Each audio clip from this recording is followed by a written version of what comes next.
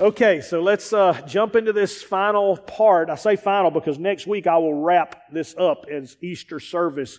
As we've been talking about headed for resurrection or moving toward resurrection. And we said that sounds easy enough. You just got to die and come back from the dead. But getting there is the problem. There's a process by which getting to resurrection, getting to that place, not everybody does it. We see people all the time, just like Kenneth said, don't quit, don't stop, and it's so easy to do. Why? Because there are pitfalls, there are troubles that are set in front of you that is designed to stop you. I know we say, well, we got an enemy, the devil. Yeah, but he's also got weaponry. It's not him because all his power was removed from him. But yet at the same time, he has weaponry that's part of our nature and part of him setting the stage that allows him to push us and to intimidate us into stopping. I've used the illustration many times where I put somebody in front of me and I'll say, all right, you got to stop me, but you can't touch me. And so I'll start walking toward them and they're like, but they can't, so they have to keep backing up and they have to keep backing up. And that's what the devil has been put in the situation of. God has said, greater is He that's in you than anything that's in the world. You're stronger than him now. The Spirit that's in you, Jesus said, I have already overcome the world. Now you go do it. But yet at the same time, the enemy stands in front of us and laughs at us, or he intimidates us, or he tries to create problems for us, or whatever he can do to make us choose to quit. That's what he does. And we've talked about two of those so far. The first one was the fact that he uses fear. He uses this fear that he can bring into our lives, this mindset that dread is coming, this anxiety. As I said, if you went to the doctor and he's not going to ask you, are you just afraid all the time? Are you just very fearful? No, he's going to say, do you feel stressed out? Do you feel anxious? Do you feel depressed? He's going to use different phrases, but it's still the same thing. Is there something about life that's making you too afraid to engage anymore? And so the second thing that we learned last week, which is really the forerunner to fear, before even fear comes, there's one that has to break open the door.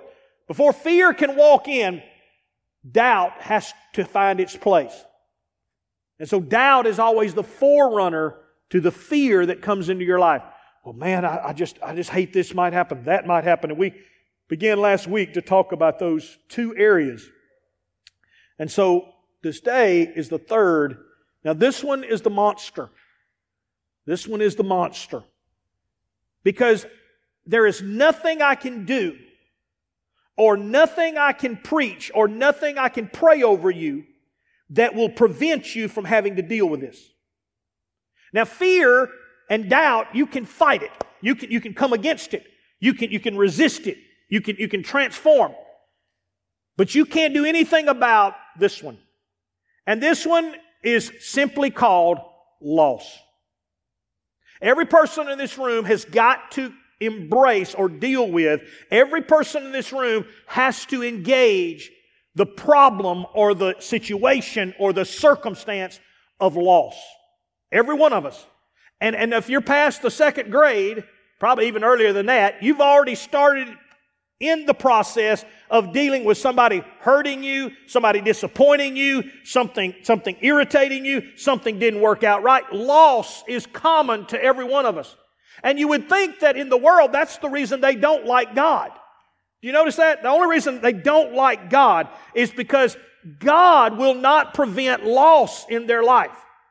So when the world lives the way it lives, it'll always throw up to a Christian, well, why does God let people suffer like this? Or why did God let that tornado come? Or why did God They're always going to throw, because I would serve God if He never let me have any loss.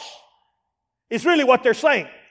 If I, serving God, could prevent all my pain and all my sorrow, and in fact, a lot of Christian preachers, if you're not careful, will try to promote it that way, like just trust God, just give Him $39.99 and He's going to open the windows of heaven. Just do this and everything's going to turn out all right. I've come by to tell you, that's a lie.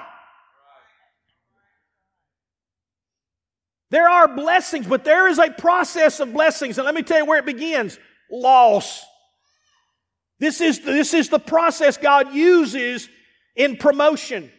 Now go with me in your Bibles and I'll show you what I'm talking about. First I want to read in Genesis 41, verses 50 through 52. And here's what it says. This is the story of Joseph. And here's what it says. And to Joseph were born 2 sons before the years of the famine, whom Asenath, the daughter of Potiphar, a priest of On, bore to him. Joseph called the name of the firstborn Manasseh. Oh, that's great. He named his son Manasseh. Well, let's see what it means. For God has made me forget all my toil and all my father's house. So Joseph finally has a kid and he says, I got the perfect name for this kid. God has caused me to forget all the pain. And God has caused me to forget all the rejection. And God has caused me to forget all the hurt. It's not that it didn't come. It's not that I didn't have to go through it. But God has allowed me to come through it, and He has allowed me to overcome it. And then guess what? Joseph called the name of the firstborn Manasseh, verse 52. And the name of the second he called Ephraim. Oh, great. So we finally got that through, so we're okay. No, listen. For God has caused me to be fruitful in the land of my affliction. This is one of the most mighty men in the Bible, Joseph of the Old Testament. I mean, he is incredible. And he said, let me tell you about my life. My life is full of living in affliction. My life is disappointment through my family. My life is problems and troubles and I'm telling you, I was low. I even named my kids that. I mean, I'm telling you, every time I said Manasseh, it reminded me of what I've been through. Every time I named Ephraim, I said, Ephraim, come here. That means God's been fruitful even though I've been in all this junk the whole time. I'm telling you, God says it's not the absence of it, but it's the presence of it and overcoming it that makes you who you are. Listen to how Paul would say it in Philippians 3, 4 through 11. Let's see if he has a better story. Paul says, though I also might have confidence in the flesh, if anyone else thinks he may have confidence in the flesh, I more so. Circumcised the 8th day, of the stock of Israel, of the tribe of Benjamin, a Hebrew of Hebrews. Concerning the law, I was a Pharisee. Concerning zeal, persecuting the church, concerning the righteousness which is in the law, I was blameless. I mean, that is a resume, buddy. Everything church-wise, I did right. Everything, I was the best of the best of the best. But what things were gained to me, these I have counted loss for the knowledge, for the gain, for Jesus Christ. Listen how he says this. Yet, I also count all things lost for the excellency of the knowledge of Christ, Jesus my Lord, for whom I have suffered the loss of... Oh no, we love Paul. You know, Paul wrote 2/3 of the New Testament. Oh, I wish I was like Paul. I wish I could see all the things Paul did. I wish I could do those things. I wish I could do ministry. I wish I could heal people. I wish I could. Well, let me tell you about Paul. When he's describing his life, he's not listing, you know what? I healed this guy and I did this. Let me tell you what he did. He said, all the stuff I had, I lost it. It was all gone. It was useless to me. Everything that I thought was important was counted as loss. For indeed, I also count all things lost for the excellency of the knowledge of Jesus Christ my Lord, for whom I have suffered the loss of all things, and count them as rubbish, that I may gain Christ, and be found in Him, not having my own righteousness, which is of the law, but that which is through faith in Christ, the righteousness which is from God by faith, that I may know Him and the power of His what? There's that word, resurrection. I told you we're headed toward resurrection. Paul said, I'll tell you where I'm headed toward. I'm headed toward resurrection. Either resurrection of my life here or resurrection of my life later. But one thing's for sure, I'm not going down. Though this earthly man gets weaker every day, the spiritual man is getting stronger every day. Even though it may seem like calamities all around me, I'm overcoming them all. I have run my race. I have finished my course. I have done everything I'm supposed to do. And now there is an assurance that there's laid up for me a crown of righteousness. There's for sure I've got jewels and I've got rewards that I have sent on ahead. Don't worry about my pain. Don't worry about my difficulty. All the loss, all it was to me was a way to gain. That I may know Him and the power of His resurrection and the fellowship of His sufferings. Man, I want to be better, Brother Lott. Suffer some more. I want to be so much better Christian. Suffer some more. It's always the same system. If you look at me and say, I'd like to be skinnier. Suffer. Eat stuff that tastes like cardboard.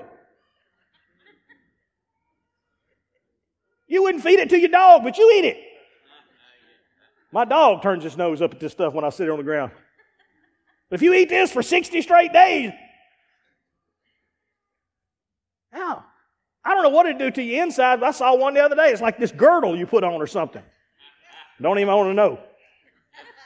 It's like you got these big chubby people. If you rub this cream on and slide this girdle up in 60 days, you have and I'm thinking, really? That's your way? Tell me how that's going to feel all day in 90-degree Mississippi humidity. What's wrong with you, Tim? Nothing. I feel fine. I feel great. That's what he's talking. He said, listen, that I might know him in the suffering, being conformed to his death, if by any means I may attain to the resurrection of the dead. He said, I'm headed for resurrection. I'm headed for my day. I'm headed for my moment. And loss is a roadblock on this. But you've lost. You've something happened to you. Something traumatic took place in your life along the way. Well, Jesus deals with this. Go with Matthew 20, verses 17 through 19. Here's what Jesus says. Now Jesus, going up to Jerusalem, took the 12 disciples aside on the road and said to them, Behold, we are going up to Jerusalem, and the Son of Man will be betrayed to the high priest and to the scribes, and they will condemn him to death and deliver him to the Gentiles to mock and to scourge and to crucify. And the third day, he will rise again. Now, we always celebrate the rising again.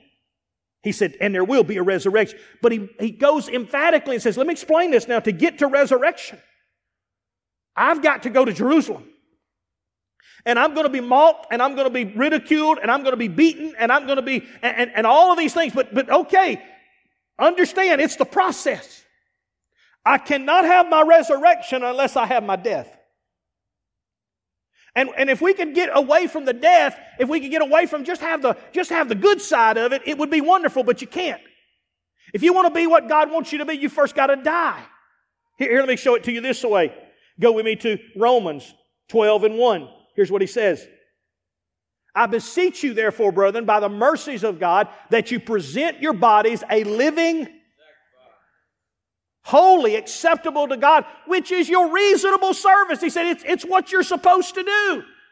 That each day that I live, what am I doing? I'm dying. I'm dying every day. I'm dying to Christ every day. I'm crucifying myself. I'm saying I'm going to live for God. Why? So that I might live, so that I might accomplish, so that I might do, so that I might be more than I've ever been. Yes, it's hard to die, but it's wonderful on the other side, but you got to die first. And it's our reasonable sacrifice. Let me show you how Jesus would say it one more time. People are always like, boy, I'd love to have heard Jesus preach. Well, let's see if you would have loved to have heard Jesus preach. Here's what he would have said in Mark 8:34 and 35.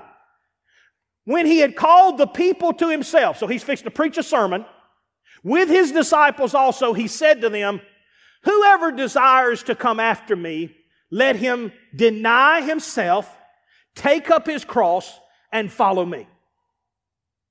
For whoever desires to save his life will lose it.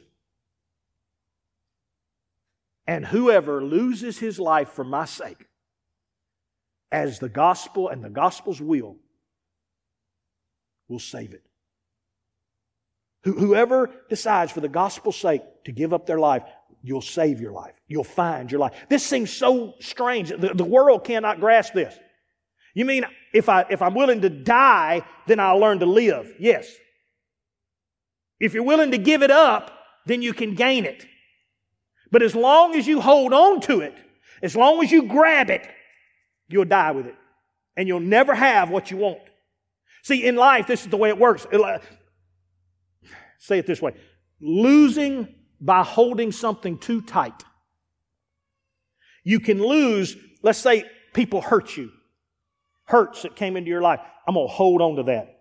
So-and-so hurt me, and I'm never going to forgive them. So-and-so did me wrong. I'm never going to let that go. So-and-so said that about me. I tell you what, I'll never trust. Whatever you hold on to too tight will be the very thing that kills you. It's like drinking poison and hoping somebody else dies. I hope you die. And the more you drink, the more you hope they die, the angrier you get, the more upset you get. Because every time they're blessed, guess what? That angers you that much more. God, I done cursed them. I done told them to die. And here you are blessing them. Because they hurt me. And I've held on to my hurts. I've held on to my disappointments. I've held on to dependency. Some of you, when problems come and troubles come and these moments come of loss, the moments where something is gone wrong, all of a sudden I go back to what I'm dependent on. I go back and first thought in my mind, I need a cigarette. First thought in my mind, I need a drink. First thought in my mind, I need to go hang out with my friends and we need to go do something crazy. That'll take my mind off of it. The first thought in your mind, because you're dependent, you're an addict.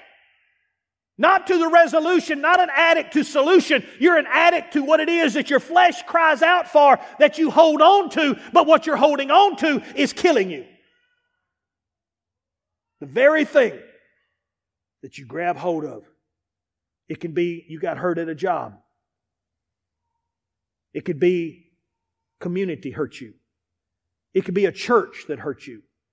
It could be your family that let you down.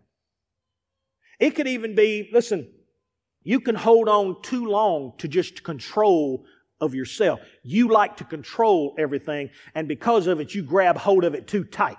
And you don't ever want to let it go. And you always got to be the boss. And you always got to have it your way. And everybody's got to line up with you, or otherwise your whole little world comes undone. Let me tell you what's going to happen. It's going to end bad. It's going to end bad. Because everything that you hold on to that tight is going to leave. And it's going to disappoint you. And it's going to hurt you. Bro, why are you saying all those mean things? I'm not. Jesus did. Whoever tries to save your life. He said there's a good chance that you might. No. He said if you try to save it, you will lose it. But if you will loosen the grip and let it go, and for my sake, if you will just release it and let it go, you'll find it. You'll find the life that you're looking for. So let's see if we can't look at this and see it through Joseph's life. Can we do that real quick? I want to show you some things here about Joseph's life. Now let me explain first how everything that's happening to you in loss, the enemy understands that naturally to you, this brings trauma to your brain. So let me read this and see if I can explain it. In response to traumatic events, the brain creates connections between nerves and strengthens or weakens existing connections. Depending on the duration and degree of the emotional response, neuroplasticity or the ability to alter neural connections allows the brain to compensate for the injury or the illness or the loss or the hurt or anything that's created pain. Events by forming neural connections based on these experiences. This helps an individual adapt to new situations and environments. Low to moderate stress increases nerve growth, improves memory while reducing fear. Now that sounds strange. In other words, you can go through a problem, but if you can keep the stress low while you go through the problem, it creates a healthy neurological situation. That's what they've discovered. This ain't me. Don't get mad at me. These are people that spend their whole life learning what God already knew. I appreciate their effort. It's wonderful that they finally catch up, but God done said all this. In other words, it improves. However, chronic stress or repetitive stress creates a reduction in nerve growth and memory increased fear to help an individual focus on survival.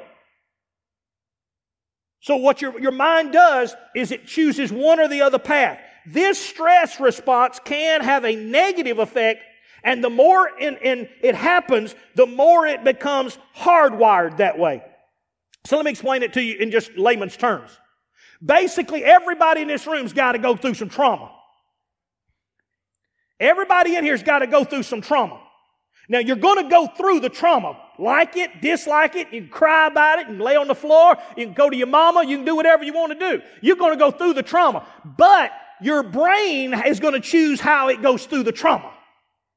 Now, your brain is going to first say, oh man, we're in a bad situation. In fact, they consider it the same to your brain as PTSD.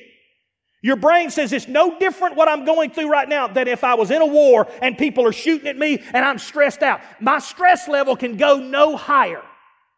And when you get there, all of a sudden your brain is like, we got to figure this thing out. We got to figure this thing out. We got to come out with a way. And your brain, if you're not careful and you don't train it correctly, if it stays in repetitive stress, will always move toward the quickest escape. So that's why you see people who will say, man, I'm telling you, I'm going to do better. I'm going to do better. I'm going to try harder. And they mean it. The problem is the moment a problem hits again, the moment a bad day takes place, their brain automatically kicks in and says, ooh, we got to go get a cigarette. Oh man, I need to watch I Love Lucy. I need to calm down. I need to take a break. Whatever it is, your brain is looking for a shortcut. But if you will keep the stress level lower, in other words, if you can come up with a system, which God said, I've already given you a system. For I have not given you a spirit of fear, but of power, love, and a sound mind. I've already given you a way to overcome it. Just don't let the stress level get you. But you have people, my world's coming to an end. Why? Because that 13-year-old hairless boy just broke up with me. I'm like, I don't know whether to slap you or pray for you, but you sure got to get a grip. Your world is not coming to an end. You got a lot of world still left. But if you allow your brain to take that stress level, there'll never be another, there'll never be nobody like that. Thank goodness there won't be nobody like that. Hopefully the next one will have enough sense not to leave you. But if you create that giant stress level, your brain is saying, we got to find a way out of this. We can't live here. We got to, and it will find you a quick exit. But if you can keep the stress level, keep your mind and keep your power and then all of a sudden, even though I'm under the stress, I'm able to walk through the process, and my neurological system, it's built to do this. My neurological system will create patterns and ways so that, you know what, the next time that stress hits me like that, first thing I do, oh God, I don't know how it's going to work out. I don't know the way it's going to work out, but I know this much, God. There ain't no problem bigger than you. Greater is He that's in me than he that's in the world. If an enemy comes against me one way, he's going to flee 7 ways. I am more than a conqueror through Christ who strength. Tim, how can you just rattle that off? Because I've had to rattle that off time and time and time again. It's my mechanism. Every time a problem comes, I have learned that stress doesn't freak me out. Stress doesn't break me down. Stress doesn't make me lose my mind. Stress sends me into a pattern, and that old devil thinks back and he says, oh man, I better not stress Tim out too much. Why? Because if I stress Tim out too much, he's going to get to fasting and praying and hanging out with God. He's going to get to chasing. He's going to start going after Him. He's going to start reading his Bible more than he's been reading it already. That Tim Lott's going to go after God like he never has. And you know what? He's going to mess up my plan. And I'm not going to bring fear or doubt or worry or loss into his life. I'm just going to open a door for the next miracle that God has for him. That is the process. So understanding that, let's go to Genesis, and we don't have to turn your Bibles. We're going to talk about the story, chapter 37 all the way through chapter 50 nearly. This is the story of Joseph. And if there's anybody other than Jesus and Paul, and there's a few people in the Bible, Job, that you just look at like, okay, they had something that most people don't have. They understood everything I just told you, and they understood it well. Jesus could stand there and say, okay, to Jerusalem. We are? Yeah, they're going to beat me, kill me, crucify me. Don't worry, 3 days later I'm coming back. You sound awful calm about that. You can take the Apostle Paul He's standing in front of magistrates, kings, and stuff, and says, if you kill me, yeah, I just get to go to heaven. If you let me live, I'm just going to live like Jesus. Take your pick. I'm a winner either way. Job, even though these skin worms devour this old body, I ain't listening to my wife, not listening to my friends. I just know with these eyes I shall behold him one day. And one day when I see him face to face and he can't ignore me no more because I'm dead and I'm going to him, and he right now I can't reach him, but I'm going to one day. One day he ain't going to be able to get away from me. One day God's going to have to come up and deal with me. And he said, when I die and these old skin worms devour this old body, yet with these eyes I shall behold him. Don't worry about my stress level. You just lost your kids. It's okay. I'll see him one day. Hey, everything in your life is going berserk. It's okay. I know some people have the mindset of what I've just taught you, and they've learned this, and they're able to handle what most people cannot. So let me give you these seven attributes that happens, and you've got to overcome when fear, when doubt, and more importantly, when loss attacks you. When loss attacks you. Number one, loss hurts because it's personal. When someone looks at you and says, I know what you're going through, they're lying. I don't care if it's a preacher. Well, we understand what you're going through. Just look up and say, you're lying out of your teeth. You don't have no idea. You may have went through seemingly something worse. You may have been through something that's bad, but you don't know what I feel right now. You don't know the doubt that I'm struggling with. You don't know the angle the enemy's come against me. You don't know it's personal. That's what makes the battle hard. That's what the enemy wants, because it puts you in isolation. You can be in a room full of people and still feel like nobody understands what I'm going through. And you would be right, because nobody truly does. Joseph would look at you and you could put your arm around Joseph, and if he was in your youth group, and you could say, now Joseph, you know, we've all had to go through things, and you know God loves you, and just know that your family and all this, God's going to work. Joseph would look at you and say, do you know what they just did to me?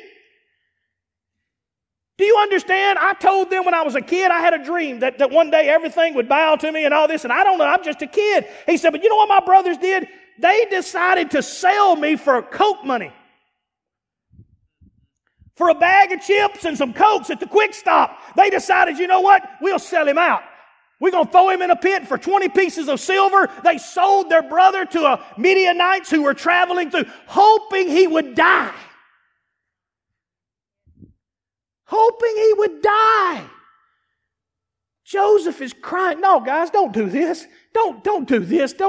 When they're tying his hands behind his back, his brothers are counting the money. Here, there's one for you. Guys, you're just joking now. You got to be joking. Come on now. You're not going to do this. Hey, take his coat off of him.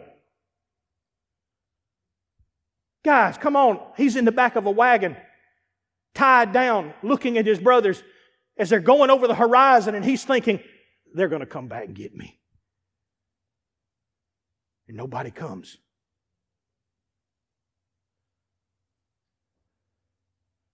When he's in Potiphar's house, and Potiphar's wife claims he tries to rape her and gets him in jail, nobody comes.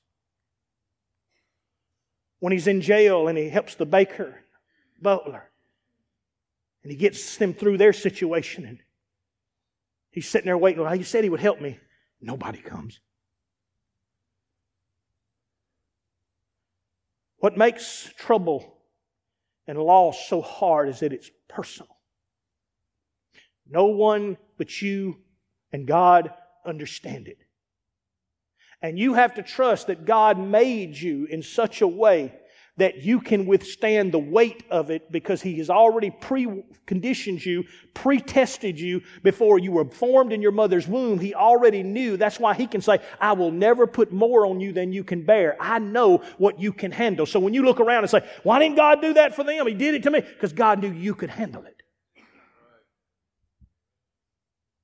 Some of y'all need to smile and say, some of y'all can't handle cancer. Some of y'all would have lost your faith in cancer. Some of y'all can't handle divorce. You'd have lost your mind. Some of y'all can't handle losing your loved one. You would have died if your husband or wife had died on you and everything had gone wrong. Not everybody can handle every problem, but God pre-measures them and says, you're the pick for this one, and I'm going to let you go through this one. And it's personal. Number 2, loss hurts because it always upends your world. Nothing is the same after loss. Nothing is the same. I wanted to use an illustration of just bringing a cinder block up here and taking a sledgehammer. And in that moment where you take that sledgehammer and you hit that rock, it's never going to be the same. All the pieces may be there, everything may be, but there is a change that has taken place. Joseph, when he entered into Egypt, he could never be the same again. Now don't get me wrong, he could be better.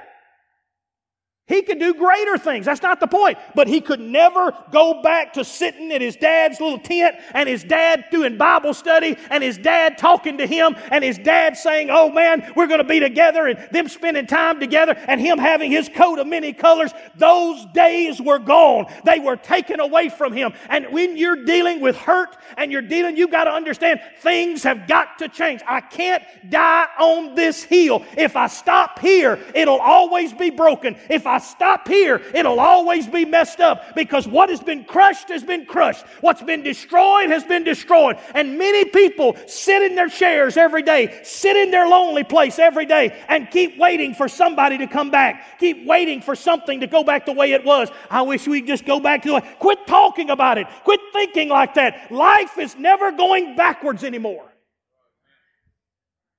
Joseph had the ability to handle the hurts of the personal. He had the ability to handle the hurts of change. Number 3, he had the ability, because loss hurts because it's confusing. I wonder how many times he sat there. I wonder if my dad's going to come find me. See, Joseph, we make it sound like Joseph knew all this. Joseph didn't know they dipped his coat in blood and gave it to his dad. They could have just told his dad, well, we don't know what happened to him. He must have wandered off. And his dad could have started searching for him. But that's not what they did. They dipped it in blood. His dad thought he was dead. But Joseph, every day sitting at Potiphar's house, every day in prison, thinking, well, maybe my dad will come get me. Well, maybe one of my brothers will finally come to their senses and come try to find me. Not only has life changed, but it's confusing. Anybody ever get into these moments where you ask these kind of questions? How did this happen? Now, I know you probably never have. Y'all make good decisions. I'm just talking about me. There's a lot of times I ask myself, how in the world did this happen? Why did this happen? Anybody ever say that? Why? Or how about this one? What do I do now? What do you do now? You can't go back. It's all that cinder block's busted to pieces. Can't die here. Now what do I do? All these are part of what the enemy uses in your life, constantly in your life, to create confusion. Listen to me. Life hurts also because it changes us. We're not the same. Our lives aren't the same. Joseph learned a new language, went on into a whole different life. We know that he had 2 boys, and God blessed him in the middle of his mess. God blessed him even in the middle of his problems. But listen to me, life has changed. You don't see life the same way. Hurts change us. Let me give it to you in a story. Years ago, I love riding motorcycles, and I know y'all are bidding on that motorcycle, and my wife and my mom are hoping y'all bid real high, because I'm in that bad boy too. But years ago, we used to ride, and I love riding. And so here I am, man, rode for years and years, no problem. And one day we were going to go down to Columbia, and it was called Red Bluff Hills. It's one of the best rides in Mississippi. It's real curvy, and it's like 10 miles of just curves and everything. And we were all going down. I've never been there, and several hadn't. So we all were there, and we start on it. And then somewhere along the way, I'm usually in the middle of the pack, because I like to see everybody turning, so I know, okay, turn. And I'm too ADD. So it's not good for me to be up front like, squirrel. That's not good. It's just not good. I'm the one that falls asleep on the motorcycle, like just riding. That's just, but God's good. He takes care of me. But on this day, they pull off, and when they pull off, I end up in the front. The three that was in front of me pulled off, hey, we'll catch up with you. I'm like, no problem, man, I'm having a ball. Boy. And all of a sudden we get to this one spot, and I see the road. And I'm like, oh, good. So I give it a little higher gas. I'm cruising. About that time I get close enough, I realize that's a gravel road. My road goes that way. It's a right turn, a real sharp right turn. Well, I've got foot pegs, sissy bars. I can't lay my bike over enough. Even when I try, it kicks that back wheel, and I'm just like, oh. And there's that moment where you know, this is going to hurt. Yeah, if you're a motorcycle rider, you just this is going to hurt. So I know I've got the sissy bars, so I know it's going to protect. So I grab the bike with my legs as tight as I can. I grab the one side of the handlebar. And my handlebars have spikes on them. So I was like, I do not want them bad boys turning toward me. So I've got the handlebar, got this. I hit that gravel, woof, and I start skyding. And the only thing I can do is hang on to the handlebar and throw my head back so that I just ride like this. The only thing hitting the ground is the top of my helmet, which utterly destroys. I still wear this helmet because it's like my, it's just kind of cool. It's like when people ask me, it's like, what happened, man? That's where I laid her down right there. It's like, that helmet's no good anymore. It's done got cracked to pieces. I said, well, it wouldn't matter. It's not going to help a whole lot anyway if it's this little, skull cap. But it helped that day because I was riding. And the only thing was this one arm has to kind of stay down. So it catches most of the problem. In fact, it was this arm. So it's like, finally it comes to a stop. Whew, thank goodness. Well, I get up and I'm like, well, let's get this bike up. And all of a sudden I realize, that ain't good. My arm won't straighten out. My shoulder won't move. My arm won't straighten out. Everybody's pulling up now. They're laughing at me. They're praying for me at the same time. I don't know how you do that. They take me to the hospital. That's embarrassing because I got to get on the back of somebody's bike. I'm just like, I get to the hospital. There's this one nurse. She's a young nurse. And she's like, oh, you got rocks. I said, yeah, you got to pull them out. And she'd grab them with them tweezers and she'd pull just a little bit, and it would start to pull and she'd let it go like, oh. I'm like, look, either you going to pull these things out or I am. So she finally pulls them out. And the worst part, I'm telling you, I had to have an iodine bath. I'm serious. I'm lying. I'm dying. Like 80-year-old man. I mean, just an old man with a sponge and an iodine bucket. He walks up in the shower with me. I thought he was going to give me the iodine. No. He's sitting there rubbing my back and getting the glass and getting the rocks. And I'm just like, all right, this is really weird. This is not. And all this is taking place. But understand, from that moment on, I rode differently.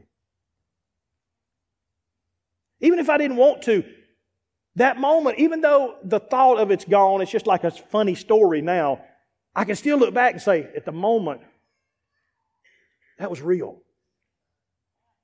We laugh about it now, but at the moment, and it created within me thoughts, and it created within me, a part of me said, I don't ever want to ride again. But you were called, you love to ride. Yeah, I know it, but it's too much danger, it's too much scary, it's too much. So you can talk yourself out of life just by the fact that you had a trauma. Somebody hurt you, somebody broke your heart, somebody disappointed you, a job didn't work out, whatever it might be, and you can just quit. You can't answer why. Why did it happen? Well, they should have stayed in front. They shouldn't have put me in the front. They shouldn't have done this. I could have blamed people. I could have come up with every excuse in the world. We lose. Loss hurts because others don't understand. How do you keep doing something you love when it hurts? I see people ride horses and I'm thinking, ain't no way. 2,000-pound animal with a brain the size of a pea. And if that thing fell on me, but the same people see me ride my motorcycle and say, there's no way I'd get on that thing. Yeah. Some people say, ain't no way I'd marry that. But you did. Just smile. Don't look. Just smile. That's a good one, Brother Lott. Because it hurt. It hits the heart. Listen, number 6. Loss hurts because it hits the heart. It's the thing you were called to do. It crushes it. It shatters it. Man, when they was fixing my motorcycle and was going through that, it was just so disappointing. It's like, man, man, why did that happen? Man. Number 7, and I'm hurrying. Loss hurts because really love is real.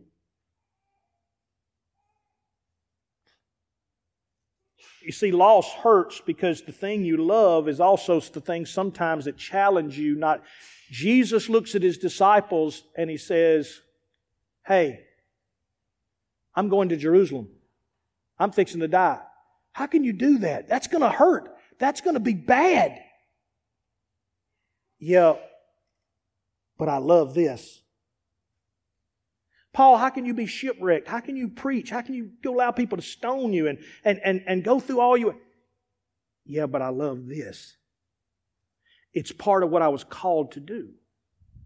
See, the enemy is trying to rob one thing in your life. That's your destiny. It's what you were called to do. He's been doing that ever since I was born. From the time I was born, when I was 5 years old, he tried to drown me. When I was 10 years old, he tried to get me hit by a car and kill me. Throughout my whole life, he's been doing one thing after another to try to say, Tim, don't do that. Don't you go be a preacher. Don't you be a pastor. Don't you give your life away. Do it like everybody else does it. Just hang out in the parsonage, eat donuts all week, and preach on Sundays. You don't have to get out there and mow the grass. You don't have to go and do all the other stuff. You don't have to build a camp. Let somebody else come up with this stuff. You don't have to be the one that's always doing it. I can't help what I love.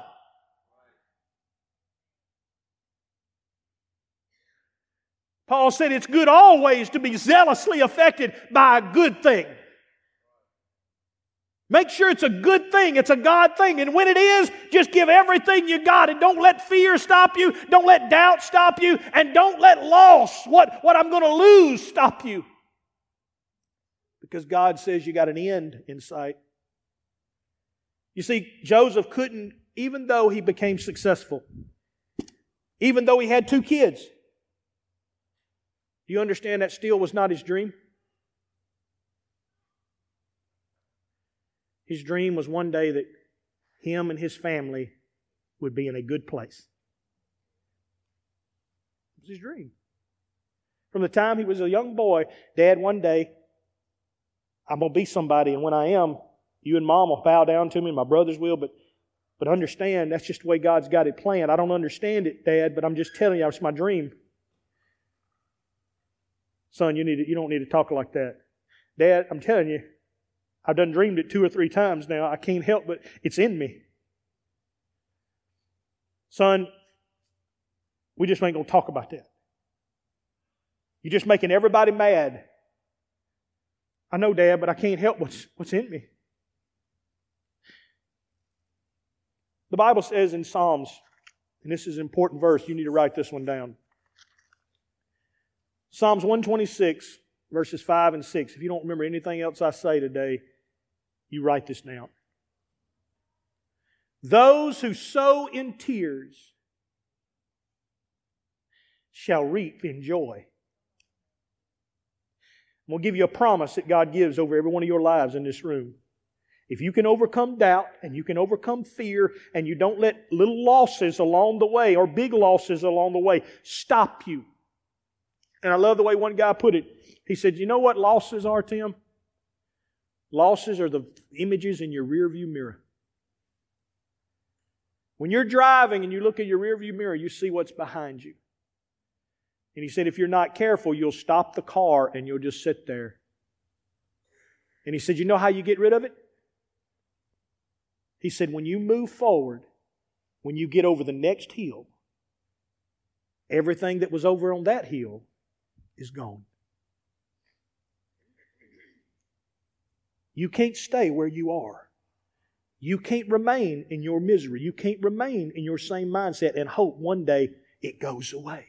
The enemy won't let that happen. He's using that as a weapon to stop you. You think he's not going to remind you of that? He tries to remind me of stuff that's been three or four hills back. And he still said, don't you remember that? Nope, don't remember none of it, devil. God says He ain't remembering it and I'm not bringing it up. Those who sow in tears shall reap in joy. And I love this next part. You can write this down. I'm telling you, this is life-changing.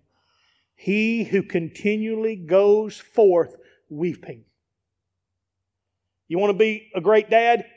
Then be that dad that cries over his kids every day, that gets up and goes to work and is miserable doing it, and tells himself all the time, I tell you what, I'm just going to quit and just run away and I ain't going to do it. No, but you just keep weeping and doing it. You just keep weeping and moving forward. You just keep putting one foot in front of the other. I'm not telling you it won't be painful at times. Moms, I'm not telling you sometimes those kids won't break your heart. I'll about guarantee you at some time they're going to break your heart. Man, I don't care if everybody doesn't agree with you. I don't care if it doesn't seem like your family all is together. It doesn't matter if you will continually go forth in your weeping. Just keep doing it crying. Just keep doing it when nobody cares. Bearing seed for sowing. Just keep doing good and just keep believing and do what Joseph did. I'm going to be good in Potiphar's house. I'm going to be good in the jail. I'm going to be good when I'm in Pharaoh's court. I'm going to be good. I'm going to keep sowing good seed even in the middle of all of this. None of this is my dream, but that's okay. It's going to get me there one day. I'm just going to keep sowing and I'm not going to quit because one day God's going to finish what He started. Bearing seed for sowing shall doubtless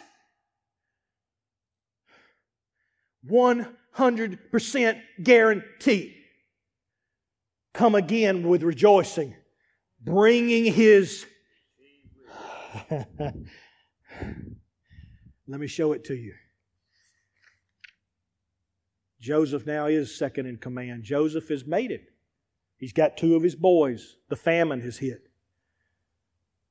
But look at the person beside you and say, that's not his dream. That was Pharaoh's dream. Remember, Pharaoh had a dream. Joseph interpreted it. But that wasn't Joseph's dream. In Genesis 42, 22 through 44, here's what it says. Genesis 42. And Reuben answered. So what happened was they're hungry now. His family is hungry and their dad sends all the boys. Hey, we need to go talk to Pharaoh and we need some food. They had no idea that Joseph was the one they were going to meet. Joseph recognized his brothers, but they didn't recognize him. And Reuben answered them saying, did I not speak to you saying, do not sin against the boy?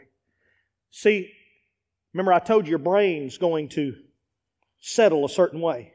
Let me tell you what happened to his brothers.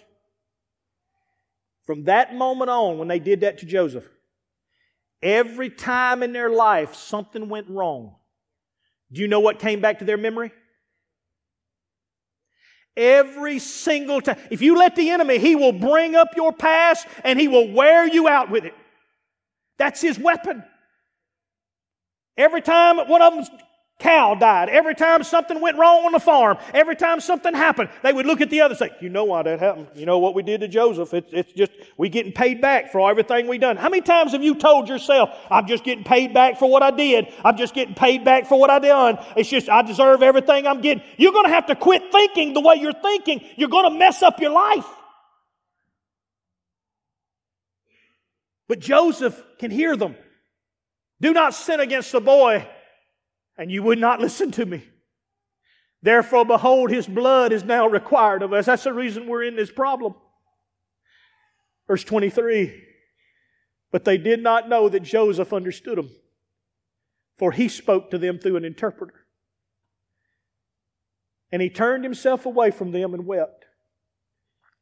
See, everything he had thought, they had thought about him.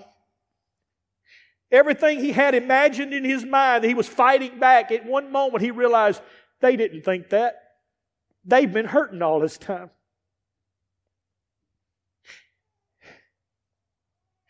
Then he turned to them again and talked with them, and he took Simeon from them and bound him. And he said, all right, I'm going to keep Simeon, and you guys go do this and come back again.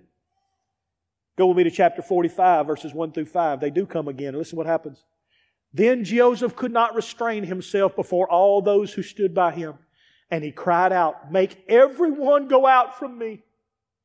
So no one stood with him while Joseph made himself known to his brothers. And he wept aloud. And the Egyptians and the house of Pharaoh heard. He's just wailing in this room with his brothers. Oh! Oh! Oh! All the years in Potiphar's house, and all the years in jail, all the years in this crazy Egyptian world. Verse 3. And Joseph said to his brothers, I am Joseph. Does my father still live? But his brothers could not answer him, for they were dismayed at his presence. It was an uh-oh moment. Verse 5. And Joseph said to his brother, please come near me. Verse 4. So they came near. Then he said, I am Joseph, your brother, whom you sold into Egypt. But now, do not therefore be grieved or angry with yourselves because you sold me here. For God sent me before you to preserve life.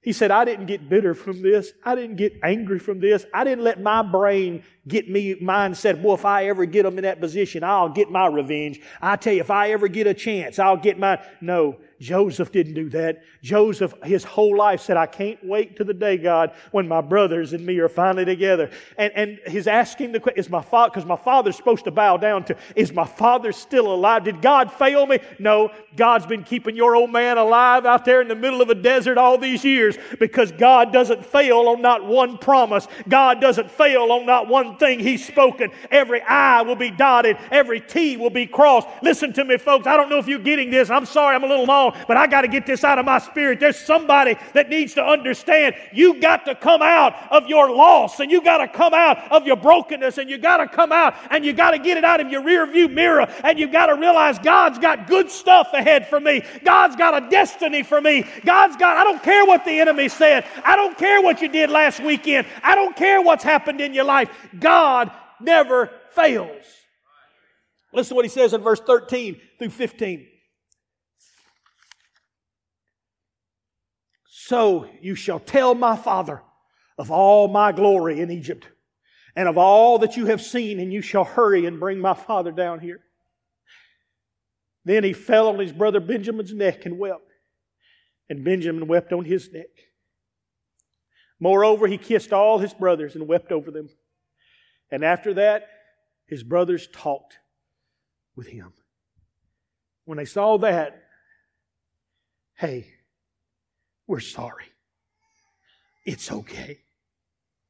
God had a destiny even in the middle of the junk, in the middle of the hurt, in the middle of the chaos. God had a destiny. Before I tell you to stand, you're going to ask the question, what do I need to do to move from the way my brain is to the way God wants it to? I want to be like Joseph. I want to be like Paul. I want to have what Christ said I'm supposed to have. Greater is He that's in me. How do I do it, Pastor?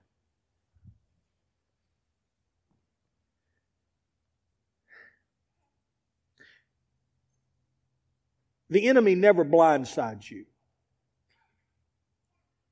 It's just you may be ill prepared for what's fixing to happen. But He never blindsides anybody. You know there's an enemy. You know he's coming, so it's no surprise. It's just whether or not you were ready. If I told you a thief is coming to your house tonight and you decided not to lock your doors, is that the thief's problem? You just say, I wasn't ready. Well, whose fault was that?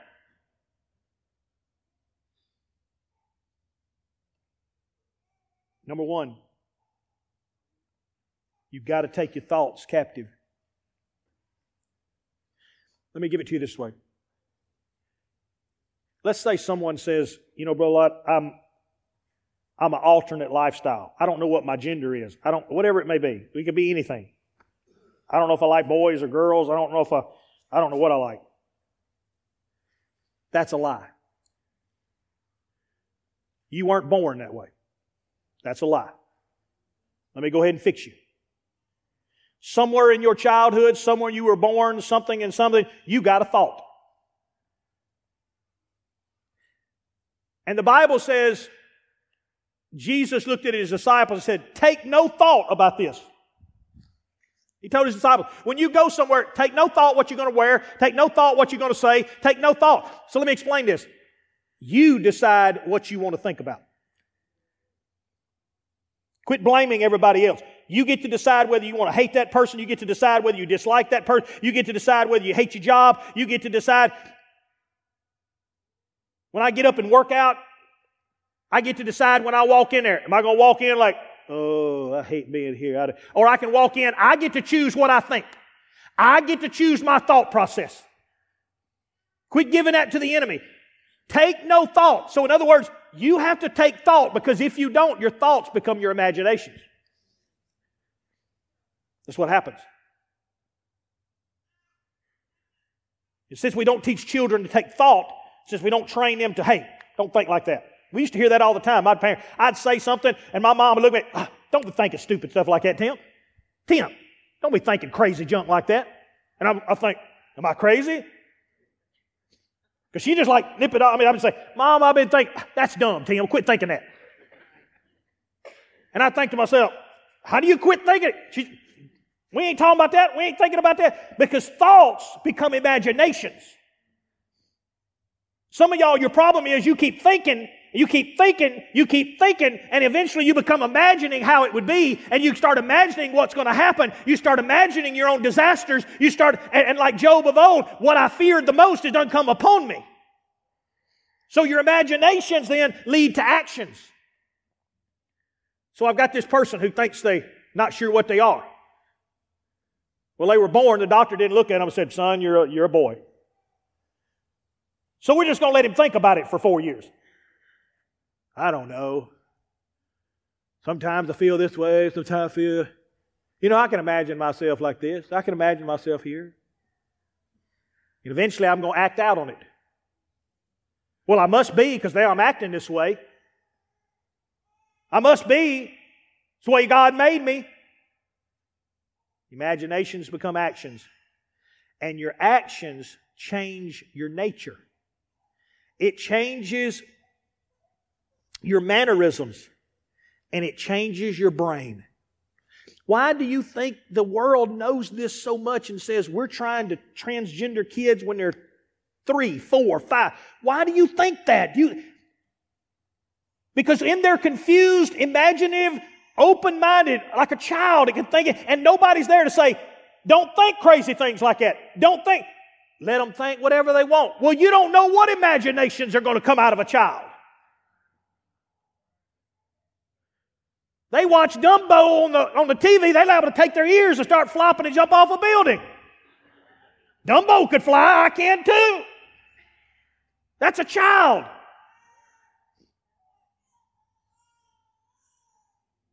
But we don't want to do that.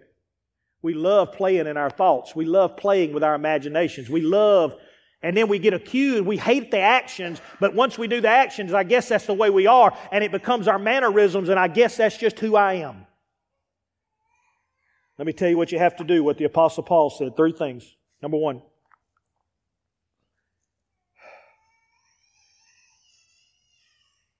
He said in chapter 3 of Philippians, verse 12, But we're not going to go. I'm just going to read the points.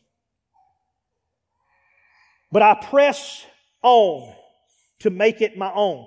Take the thought. Number one, take the thought. Catch it. Number two, speak out God's Word in the middle of a crazy thought. Speak out God's Word in a crazy thought. Joseph, Jesus, Paul, whoever, when they're going through those moments, they have to catch. Paul said, take every thought, catch every thought, and bring it under the subjection of Jesus Christ. Does it align? And then speak out what God says. When you do that, number three, cut them down. Cut down any thought, any imagination. What I just showed you. Don't let a thought become an imagination. Just cut it. Learn to talk to yourself. I can't imagine how many times Joseph in jail or Joseph in Potiphar's house had to catch a thought. Nobody loves me. Oh, quit thinking that. God's got a plan. Joseph had to do that for year after year after year until finally he reached his destiny. Will you stand?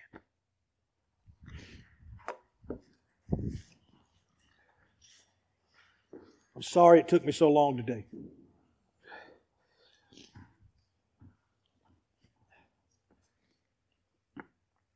But I'm not sorry. Because I really like this stuff. I really, truly want you to leave here today, and I actually want your life to be different than what it is.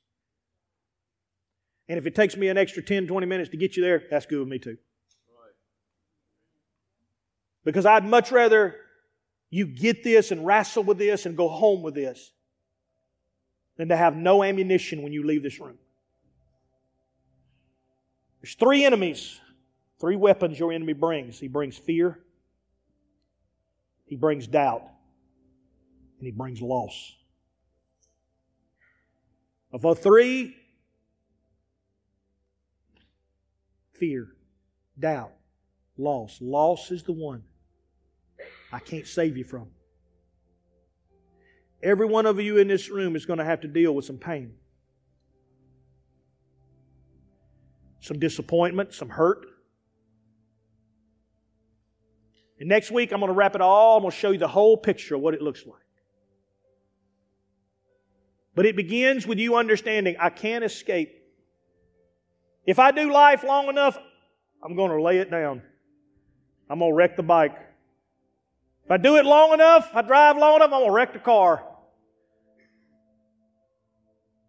If I run long enough, I'm going to fall down and scratch my knee.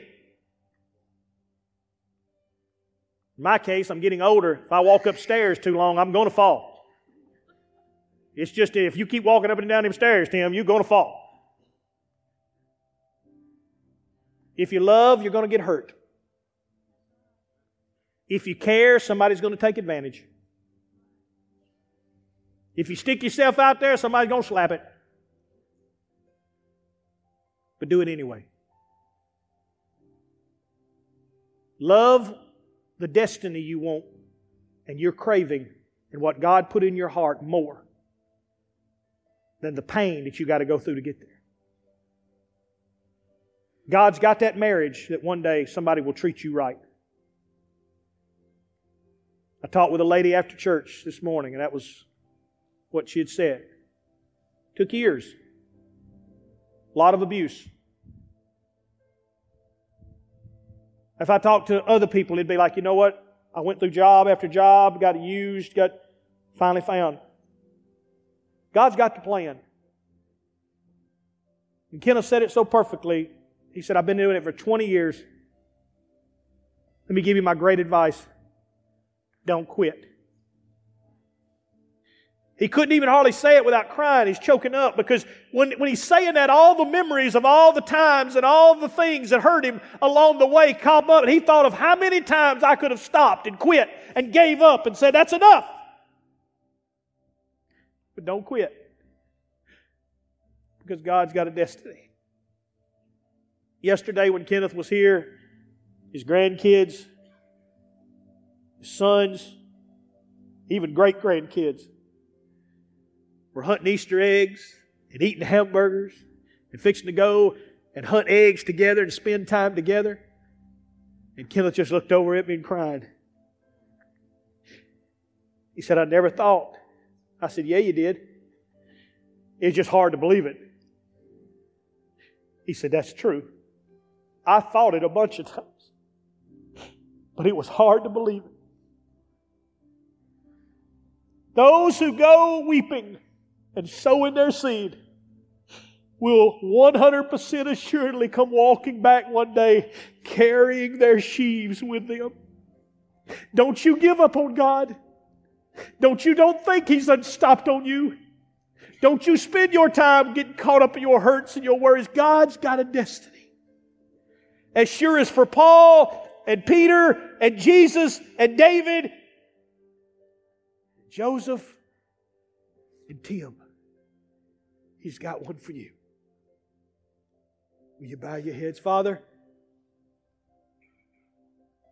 Lord, whoever that person is in this room today that loss has held them for years, loss is holding them from stretching forth, from believing for good, God, I rebuke it.